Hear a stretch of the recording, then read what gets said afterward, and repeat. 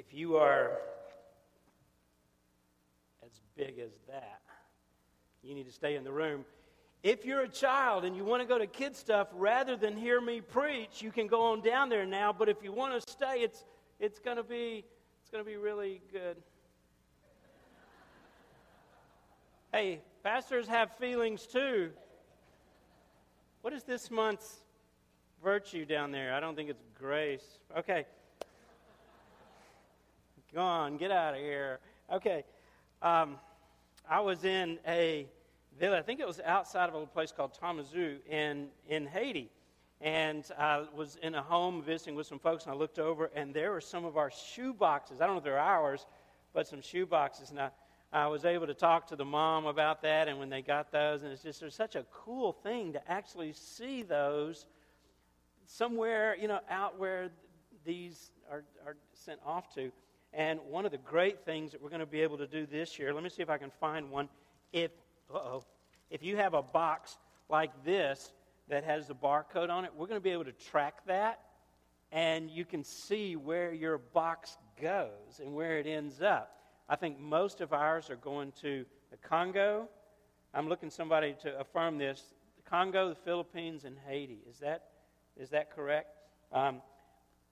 But I gave from here down a lot of these. I gave all of those, and can't wait to see where those end up. I just think that's one of it's a beautiful thing, and each child gets to hear the gospel, which is an amazing way to do that.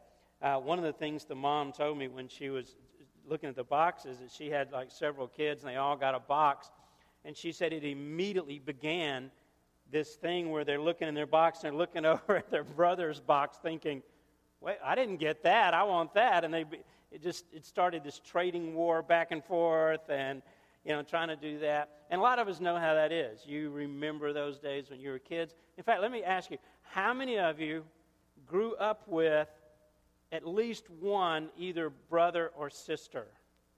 Okay, two sisters right on the front row. And I love that our family sits on the front row. Okay, a lot of people, most of us in the room probably can relate to that.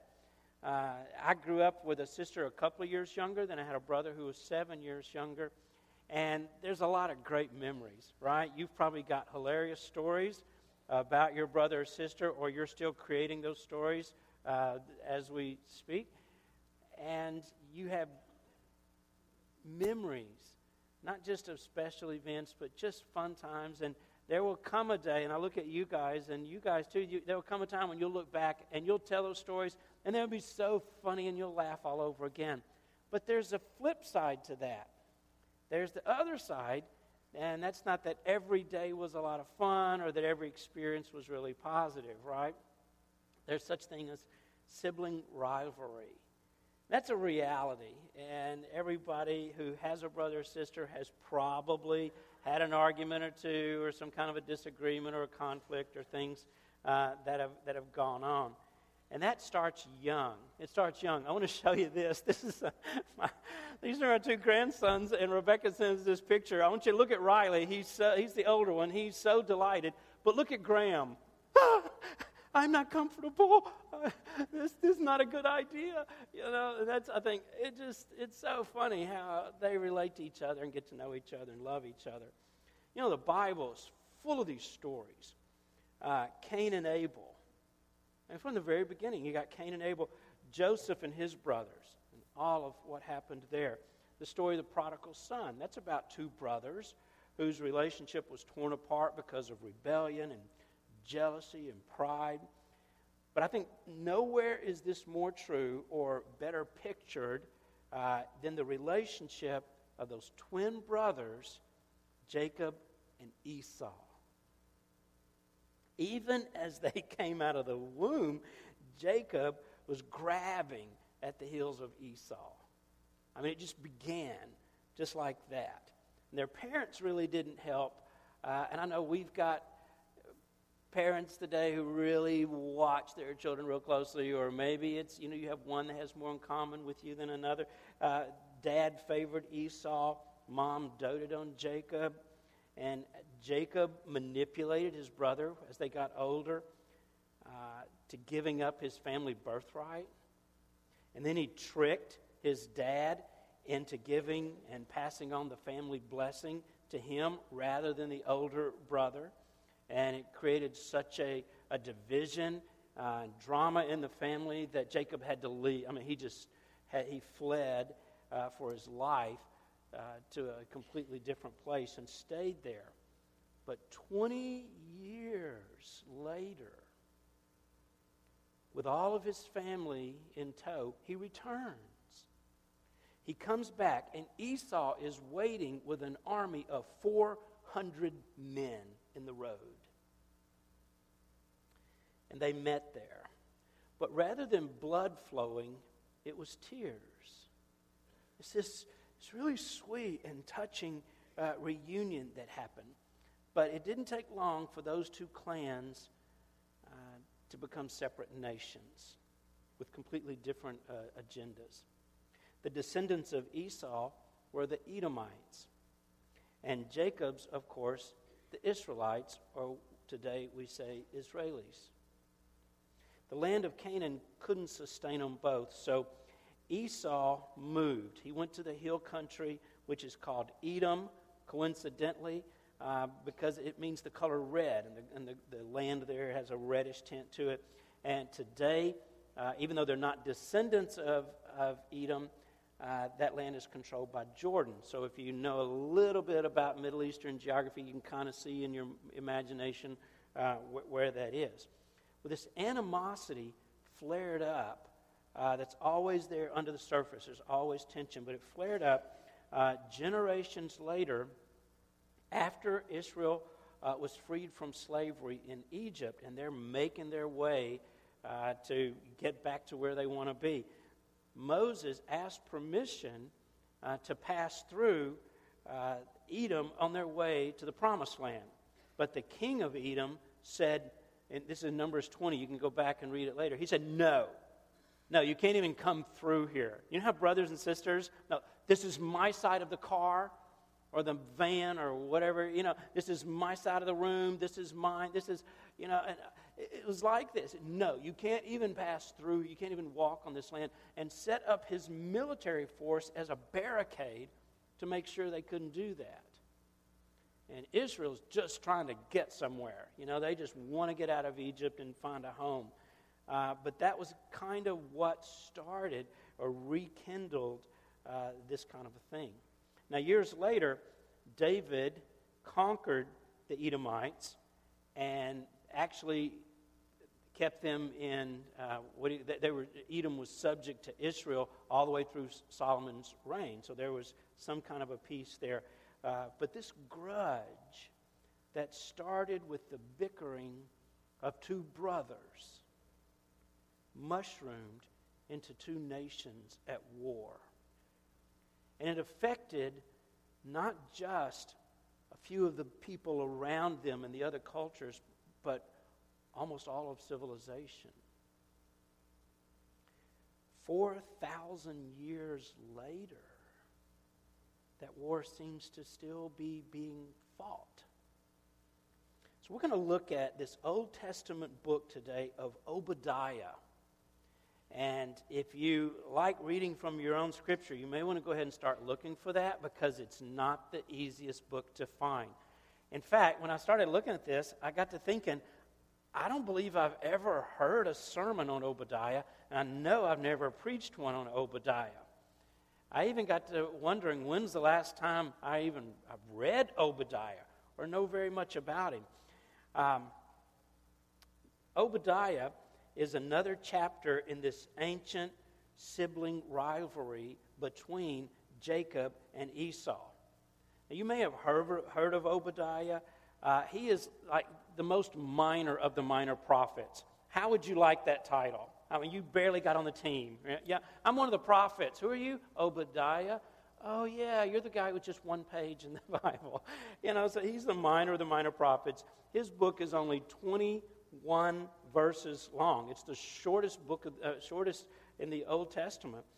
Last night I just read it out loud, and I timed it, and it took me less than 4 minutes to read the entire book. So, guys, if you want to impress your parents, you can say, yeah, I just read a book of the Bible this afternoon, and just read Obadiah. In fact, we're going to read through it as we go in the worship service this morning. We don't, like I said, we don't know a lot about Obadiah. We don't know exactly where he lived or when he lived, but we do know that it was during a time when Judah and Jerusalem were invaded, and they were attacked, and they were plundered and ransacked. So it's probably, at least what I think, that being the scholar that I am, that this happened during or right after 586 BC, when Nebuchadnezzar and the Babylonian army had invaded and Jerusalem, and they had taken out all these people and deported everybody into exile. So here's the deal. The Edomites, descendants of Jacob, you know, they both go back, their bloodlines go back in the same family. They participated in this. I mean, it's one thing to have your family to try to hurt you, strangers or enemies, but it's a completely different thing for your family to do that. At the very least, the Edomites enjoyed and they benefited from Judah's downfall. You can imagine how God's people felt. I mean, they must have been wondering, God, where are you in the midst of all of this? How can you just stand by and allow our enemies, even our brothers, and I said, how can you allow this to happen? Is there any justice? Don't you care? Have you ever felt like that? Have you ever prayed something like that? Because life doesn't always go the way we want. It's not always fair. The good guys don't always win. It's not a movie, it's not a novel. And it was the prophet Obadiah's job to speak into this. And as he does, he gets to the real root of what this circumstance, and I think a lot, maybe all of sibling rivalry is all about. He sees this deeper problem, and that's what we're going to look at. So let's begin. I want to read Obadiah, the first 9 verses. The vision of Obadiah.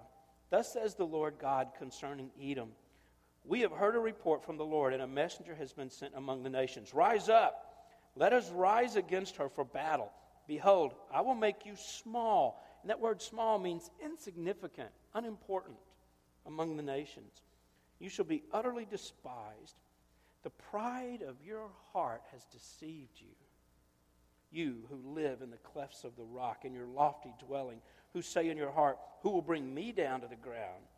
Though you soar aloft like the eagle, and though your nest is set among the stars, from there I will bring you down, declares the Lord.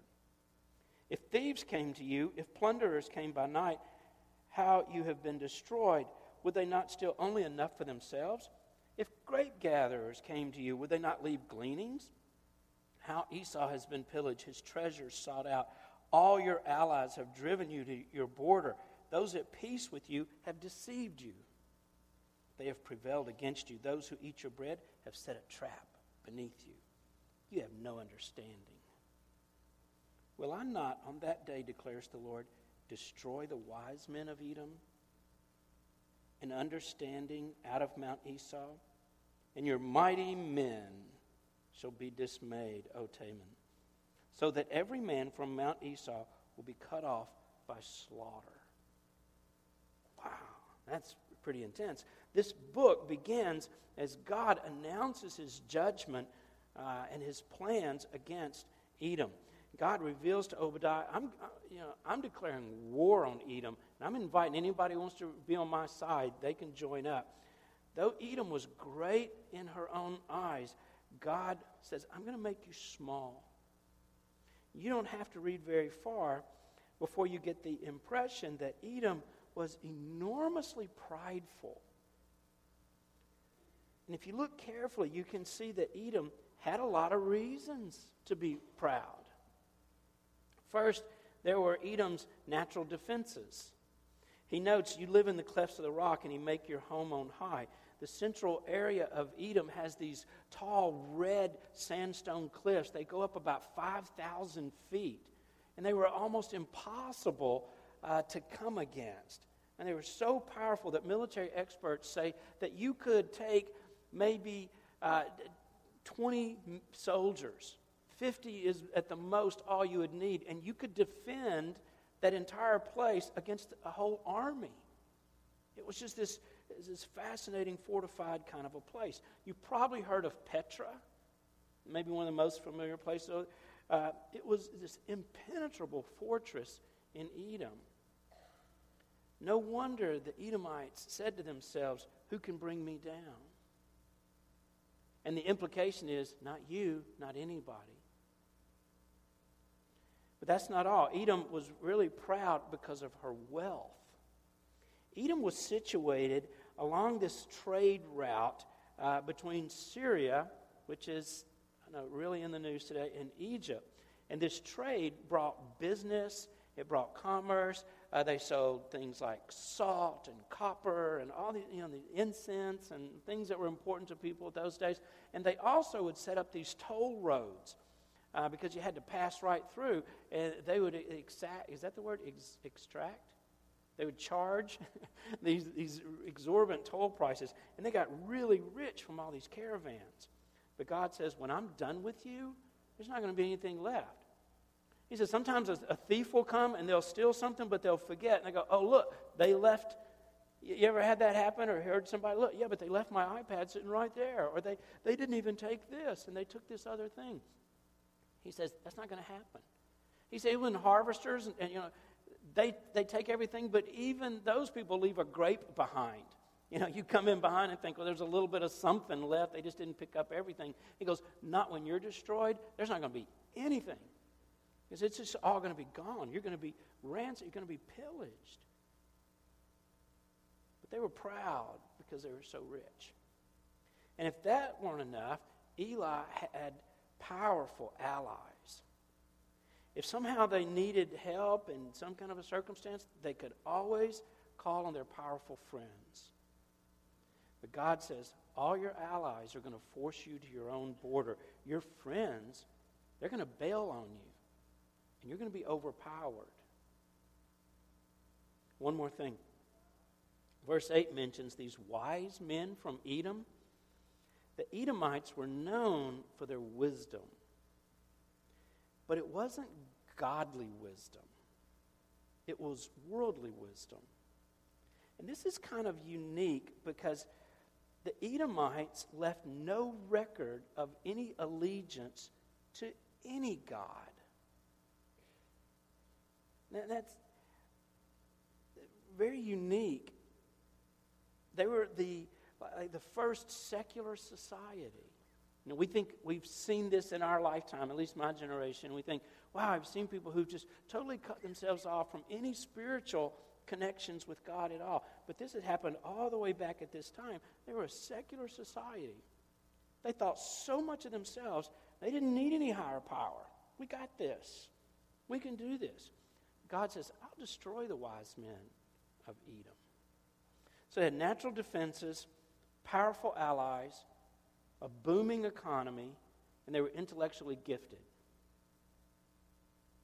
No wonder they were so proud of themselves. But one of the things that we know about God is that He hates arrogance. The first sin was the sin of a proud angel who wanted to be equal with God. And later, that same angel tempted the first woman, by saying, eat this fruit and you'll be like God. Do you see what he appealed to within human beings? It was this pride. And to this day, Satan loves to cultivate within individuals or within nations an attitude that says, I don't want anybody to run my life except me. I can do it best. I've got it what it takes. Just leave me alone. The Edomites trusted in all those things. And people today trust in a lot of different things. What about you? What do you trust in? I mean, really, beyond all the religious talk, beyond what sounds like the right Sunday school answer, What are you trusting in? What do you have confidence in? See, God wants you, like the song we sang a few moments ago. He wants you to know that you're secure. He wants you to feel that. But that's not coming from your accomplishments, your bank account, your brains, your experience, whatever it is you think you've got going on for you. He doesn't want it to come from that, but from Him. Our confidence is in Christ. The reason that He knows what pride causes us to do, He gets that. Pride is something, it's in our heart, and we can't always see in our heart. We can't discern. I mean, how many times have you missed that? And you think, yeah, I kind of understand, and I understand myself, and I know, and then later you realize, no, I wasn't really on target at all, because we don't know our hearts. So in verses 10 to 14, God reveals how, at least in this circumstance, how this Edomite pride manifests itself, and sometimes how this happens in us. So let's look at verse 10 to 14. He says, because of the violence done to your brother Jacob, shame will cover you, and you shall be cut off forever. And on the day that you stood aloof, on the day that strangers carried off his wealth, and foreigners entered his gates and cast lots for Jerusalem, you were like one of them. You were one of those. He says, but do not gloat over the day of your brother in the day of his misfortune. Do not rejoice over the people of Judah in the day of their ruin. Do not boast in the day of distress. Do not enter the gate of my people in the day of their calamity. Do not gloat over his disaster on the day of his calamity. Do not loot his wealth in the day of his calamity. Do not stand at the crossroads to cut off his fugitives. Do not hand over his survivors in the day of distress. I mean, these are the charges. God is like He's saying, I see these things. I'm watching you. I see what you're doing. And I bring this against you. I want you to notice that all of these things were especially deplorable because they were directed toward your brother Jacob. He said, it's not like you're just doing this to anybody. You're doing this to your family. You're doing this to people. You shouldn't do that. And God goes all the way back to the story of those two brothers, Jacob and Esau. They were brothers, and brothers aren't supposed to treat each other like that. They should rush to one another's defense, but the Edomites had just trashed that relationship. I remember when I was a kid, and my sister and I sometimes we were just really different in our temperaments and personalities, and so we would get into these things, with one another, and we'd go back and forth and everything. But let somebody else. There was a kid down the neighborhood that started kind of bullying her, and who rushes to her defense? It was me. I didn't like the kid anyway, and I was just kind of looking for an excuse, but, it was my sister. And it's like, hey, I can do that. I can knock her around or whatever, but you can't do that. And we're kind of like that sometimes, right? You talk about your mama, and that's okay. But if you're married to somebody, don't talk about their mama. All of a sudden, everything's changed. Well, you said that. You said it. Yeah, but you don't say that about my mother.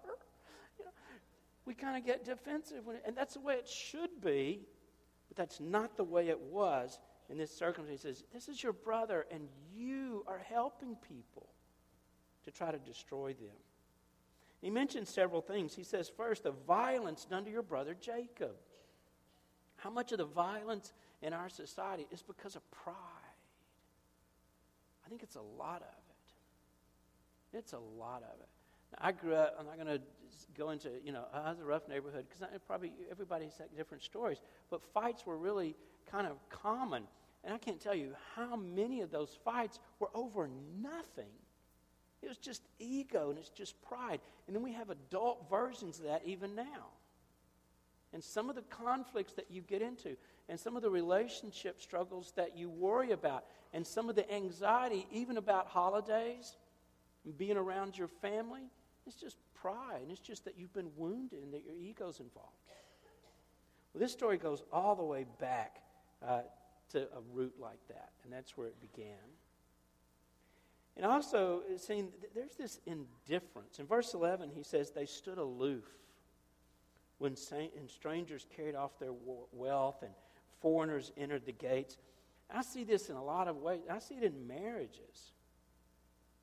How is it a couple can get to a place where they're just indifferent to one another's needs or problems? I've heard this in counseling. You've heard it as you've talked to friends and people you know. Well, my husband's just indifferent to me. He doesn't really care about me. I don't think he cares. I can't tell. He doesn't care. Or she doesn't pay any attention to me. She ignores me. She doesn't care.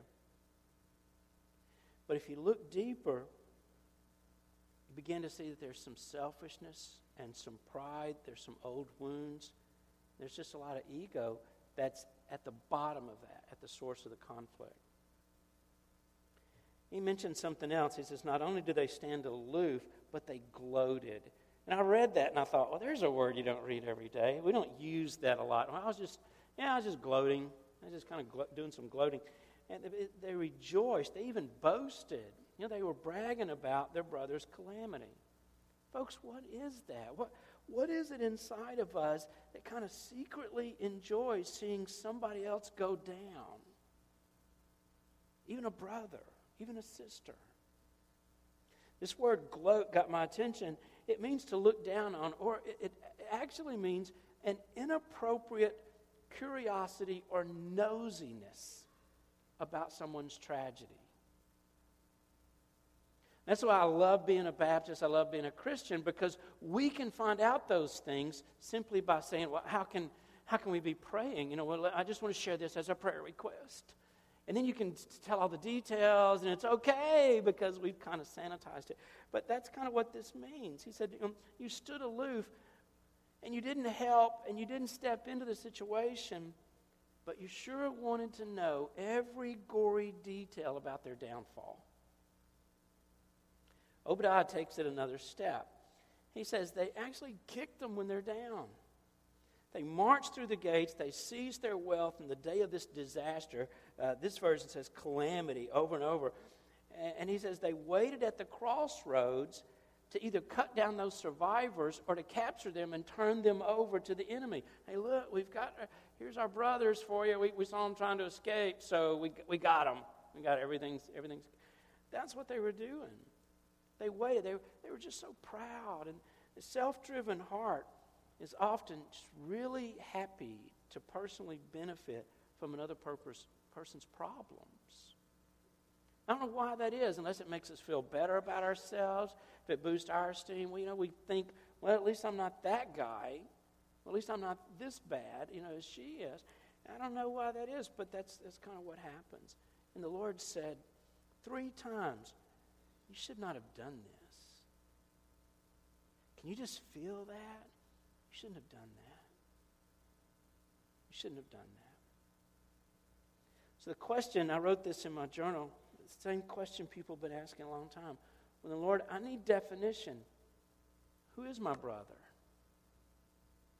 Who exactly are we talking about here? And this week, our whole nation, the whole world has been struggling with this. Who's my brother? And those are the charges. And God says, this is how your pride manifests itself.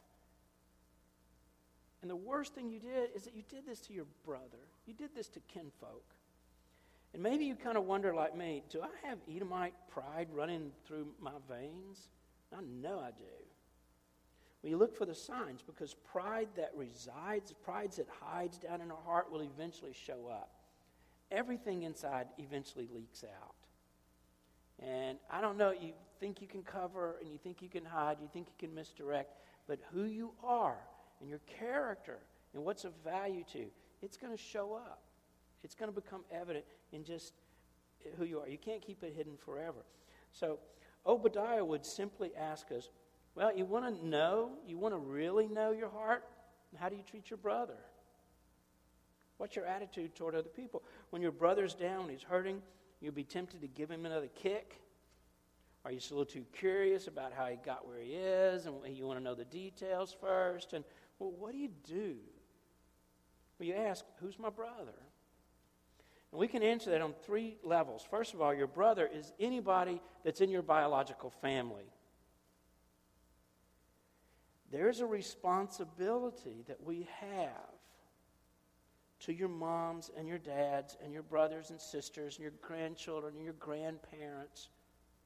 There's a connectedness there, and that's important. And I say that because I know you're about to spend a lot of time with people that maybe you're really comfortable with and you enjoy, or maybe it's not so much like that. And it makes you anxious and it makes you tense, and you just think about, well, how long are we going to be there, and how long? One guy was telling me Wednesday night, he goes, we've worked out signals. And I say this and she does this, and we know it's time to go or it's time to move on. And I know that happens, and it's going to happen for a lot of us. My dad and I were so different in every way, and I mentioned this at Cafe.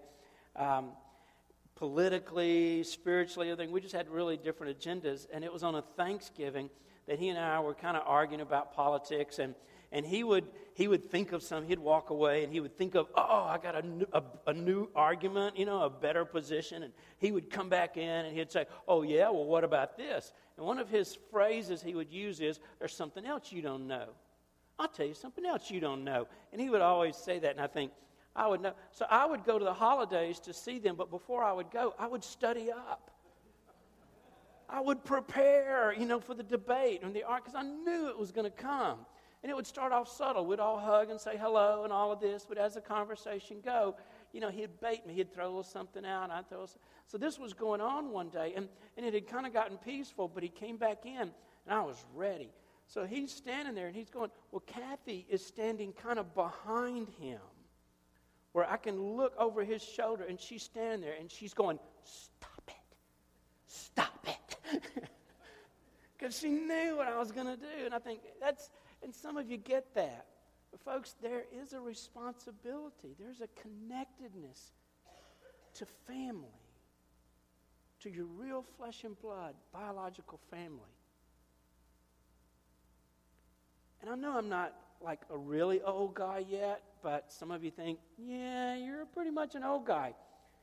But I've lost my grandparents and a brother and my in-laws and my brother-in-law, and I've lost my parents. And I just tell you, just love them with the best ability that you have, with everything that God gives you.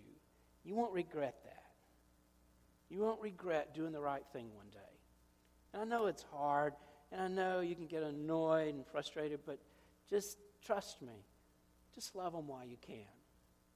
Go to Thanksgiving, go to Christmas, do all of that. You'll be glad you did one day. I think there's another way that this pride leaks out, because it's our neighbors are also more than just our biological family. It's our neighbor. One time Jesus said, you need to love your neighbor as yourself. And somebody spoke up and said, okay, well, who's my neighbor? So Jesus tells this incredible story that probably would have been, we're used to it, but it would have been shocking, to the people who were listening to him. He said, there's this Samaritan, and he saw someone he didn't even know, and they were in need of help. And he thought, well, here, what can I do to help them? And so he met all of their needs. He goes, that's what I'm talking about. They were neighbors. But they weren't. The Jews and Samaritans, they hated each other. They didn't like each other. They would actually, if you were walking down, like the street or a road, and somebody's coming at you, and you're a Jew, maybe they're a Samaritan, you would cross the street so you didn't even have to get anywhere close to them. And you wouldn't look at them. You would pretend you were talking on your cell phone. You would do all these things to avoid any kind of contact. And Jesus says, no, that guy, it's your brother. That's your brother. You need to take care of him. That's your neighbor. But here's what I think is most importantly, is that your brother is anybody that's related to you in Christ. We make kind of a big deal about that because we don't think it's just a metaphor. We don't think it's just this picture. We believe it's real. We're brothers and sisters in Christ. And I've seen Christians say some really mean things to each other. The relationship between members of the body of Christ is a blessed, it's a precious, special thing. And that's to be protected and nurtured. Do you know in the book of Acts alone, just in that one book, there are 51 references to the fact that we're brothers and sisters?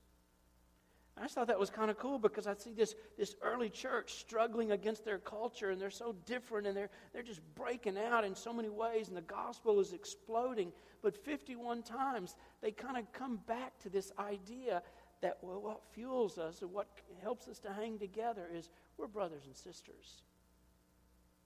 And they saw that as a very important thing in how they lived and how you treated people. It's really important. So why is it so hard to truly weep with those who weep and rejoice with those who rejoice? Why do we tend to rejoice when our brothers or sisters are weeping and weep when they're rejoicing? You know, we kind of get it backwards sometimes. Well, how did God deal with the proud? I want to wrap this up by giving you this idea of what happened next. In Obadiah 15, it says this. So they picked up, I'm in Jonah. I just started reading the verses. Okay. That's one of the funniest things, not to you, but to me. I just entertain myself. For the day of the Lord is near upon all the nations. As you have done it, so it shall be done to you. Your deeds shall return on your own head. For as you have drunk on my holy mountain, so all the nations shall drink continually. And they shall drink and swallow, and shall be as they had never been. What's interesting about this is that Edom did fall. They lost their independence. They were destroyed. By 320 BC, the land was controlled by a completely different nation that nobody saw coming. The Edomites were thrown out of their own land, and they're forced to live on the fringes of the world, in the southern part of Judah, in the middle of nowhere. And God says, I'm trying to get you guys to see that what happens to Edom, that illustrates what happens to all nations, all people who oppose God and persecute His people. This is an amazing time of history that we live in. It's almost like a movie or something that we could have never imagined, but it's really happening. For those of us who are in Christ, I just want you to not lose heart and to don't despair. God is still on the throne. This is true even of the USA. I mean, we love our country, and we pray for our country. But where are the great kingdoms and the empires of the past who proudly vaunted themselves, who lost and cut all their connections with God? I read this years ago. It was Ruth Bell Graham was reading about the moral condition. I think, if she could see us now, but of what had happened here in our country. And she turned to a friend and she said this, I think that if God does not bring judgment on the United States one day, He will have to apologize to Sodom and Gomorrah. A catastrophe awaits every nation that exalts itself against the Lord. But what about us? What about God's people? What about those who cry out to the Lord? So God, where's your justice? What can we do? And how can you see this happening and allow our brothers to do this? God, please do something. Some of you are in personal situations, and that's your prayer every day. Look at Obadiah 17. It says, "And the Lord," I'm doing it again. Verse 17. "But in Mount Zion there shall be those who escape, and it shall be holy. And the house of Jacob shall possess their own possessions. The house of Jacob shall be a fire, and the house of Joseph a flame, and the house of Esau stubble. And they shall burn them and consume them, and there shall be no survivor for the house of Esau, for the Lord has spoken." This is harsh. "Those of Negeb shall possess Mount Esau, and those of Shephelah shall possess the land of the Philistines, and they possess the land of Ephraim and the land of Samaria, and Benjamin shall possess Gilead." I mean, he's so specific about these prophecies.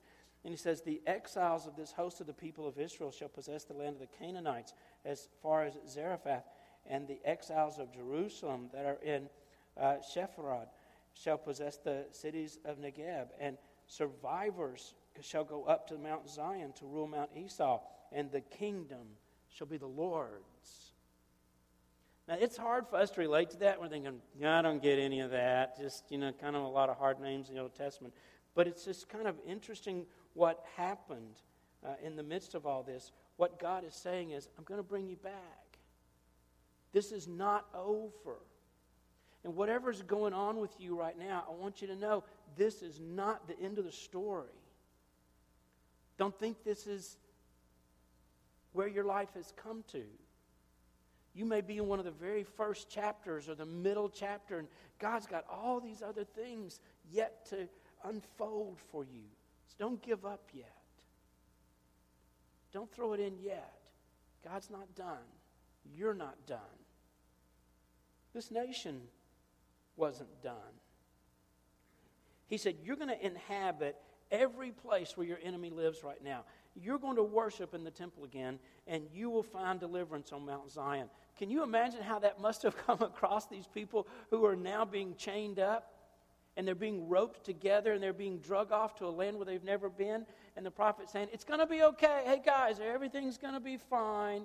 You go, are you sure? Tell me that part again about, it was just seemed like this hopeless, ridiculous thing. And I know you may be there. God sees the rest. God sees the rest of this. The crazy thing is that they did. After 70 years in exile, they came back and they rebuilt their temple. But it wasn't just about Israel. What he did there was an example that he'll do that again on this climactic day of the Lord. He's going to do that.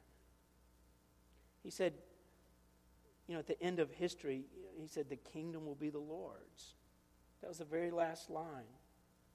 I know Jesus taught us to pray, your kingdom come on earth as it is in heaven. Now, all of this is meant to be a message of encouragement, especially for God's people. He wants you to know that even though proud people around you prosper, even though this mean person seems to be winning and you seem to be losing, it's not over.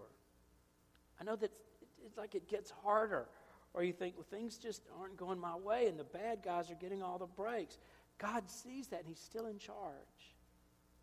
Israel needed to believe, even at this moment that they were being humiliated, that their Edomites brothers just stood there and laughed at them, that something was going to change.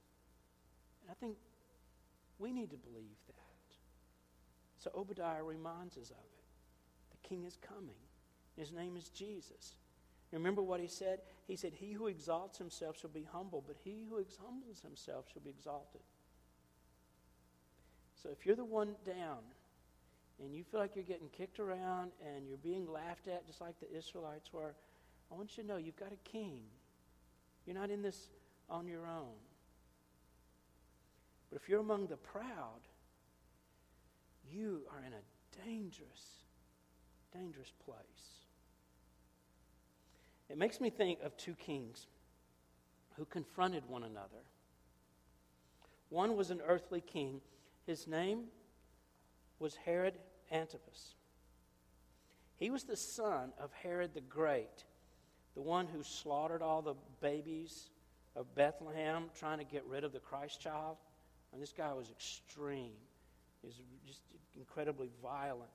His son, Antipas, was no better.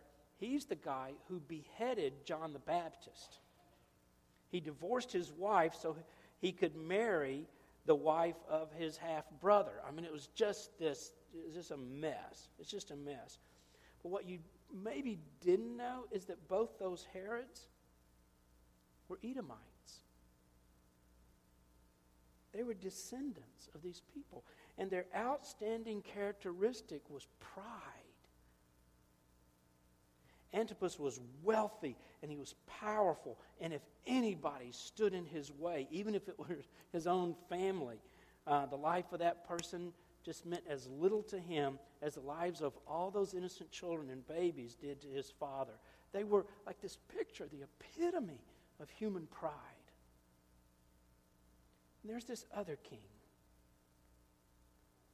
Jesus. He was the true king of Israel. He was the heir to David's throne, but he didn't look like a king. He didn't even act like a king. And he stood before Antipas.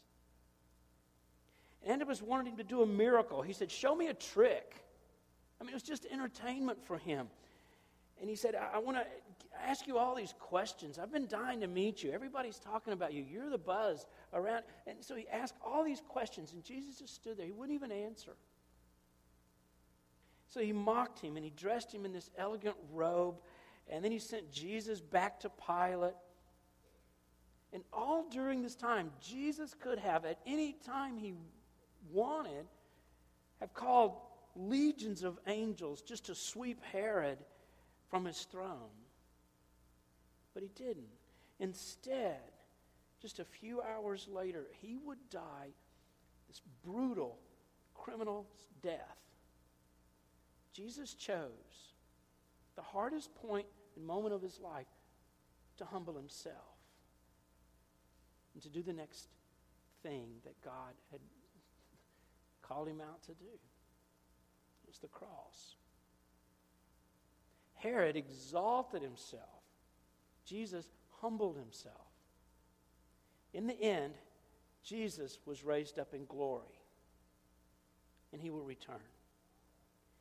Herod died at an unknown date while in exile somewhere in Gaul.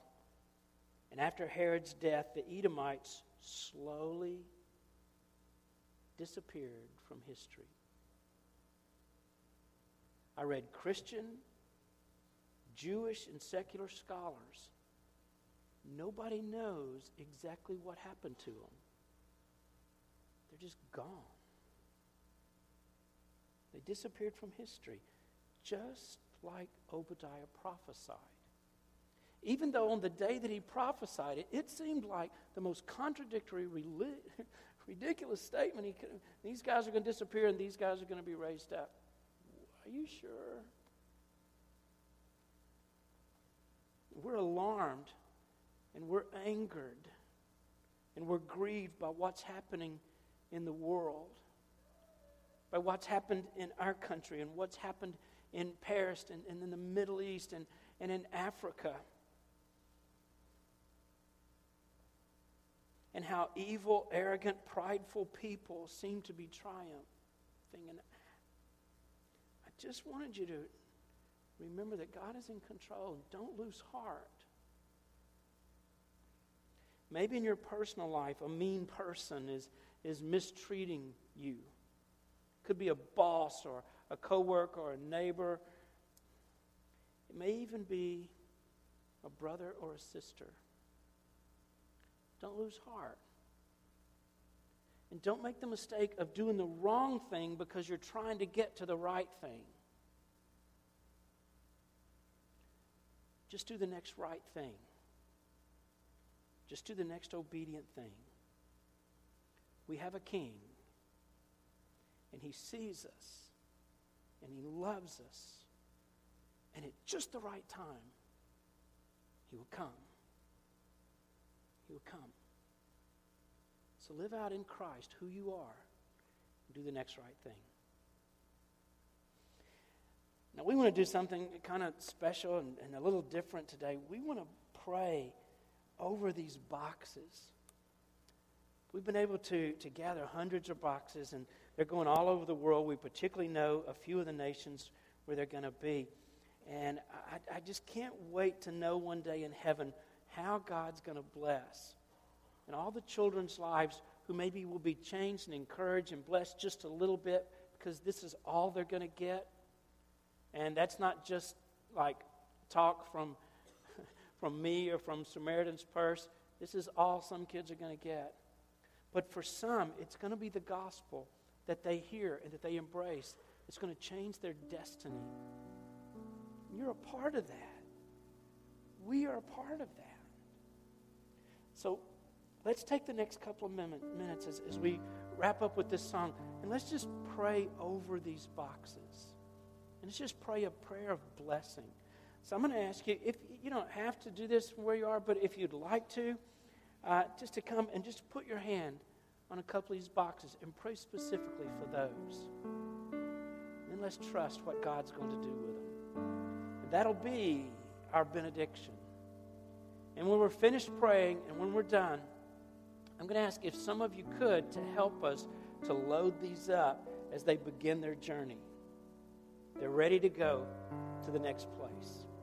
We've got the van backed up out here. We've got our volunteers at the doors ready to guide you and to help you out. But as you leave, if some of you wouldn't mind staying behind or making a couple of trips in and just getting an armload of these boxes, let's send them on their way. Let's get it started. Let's do that right now. Would you stand, please? Let's pray.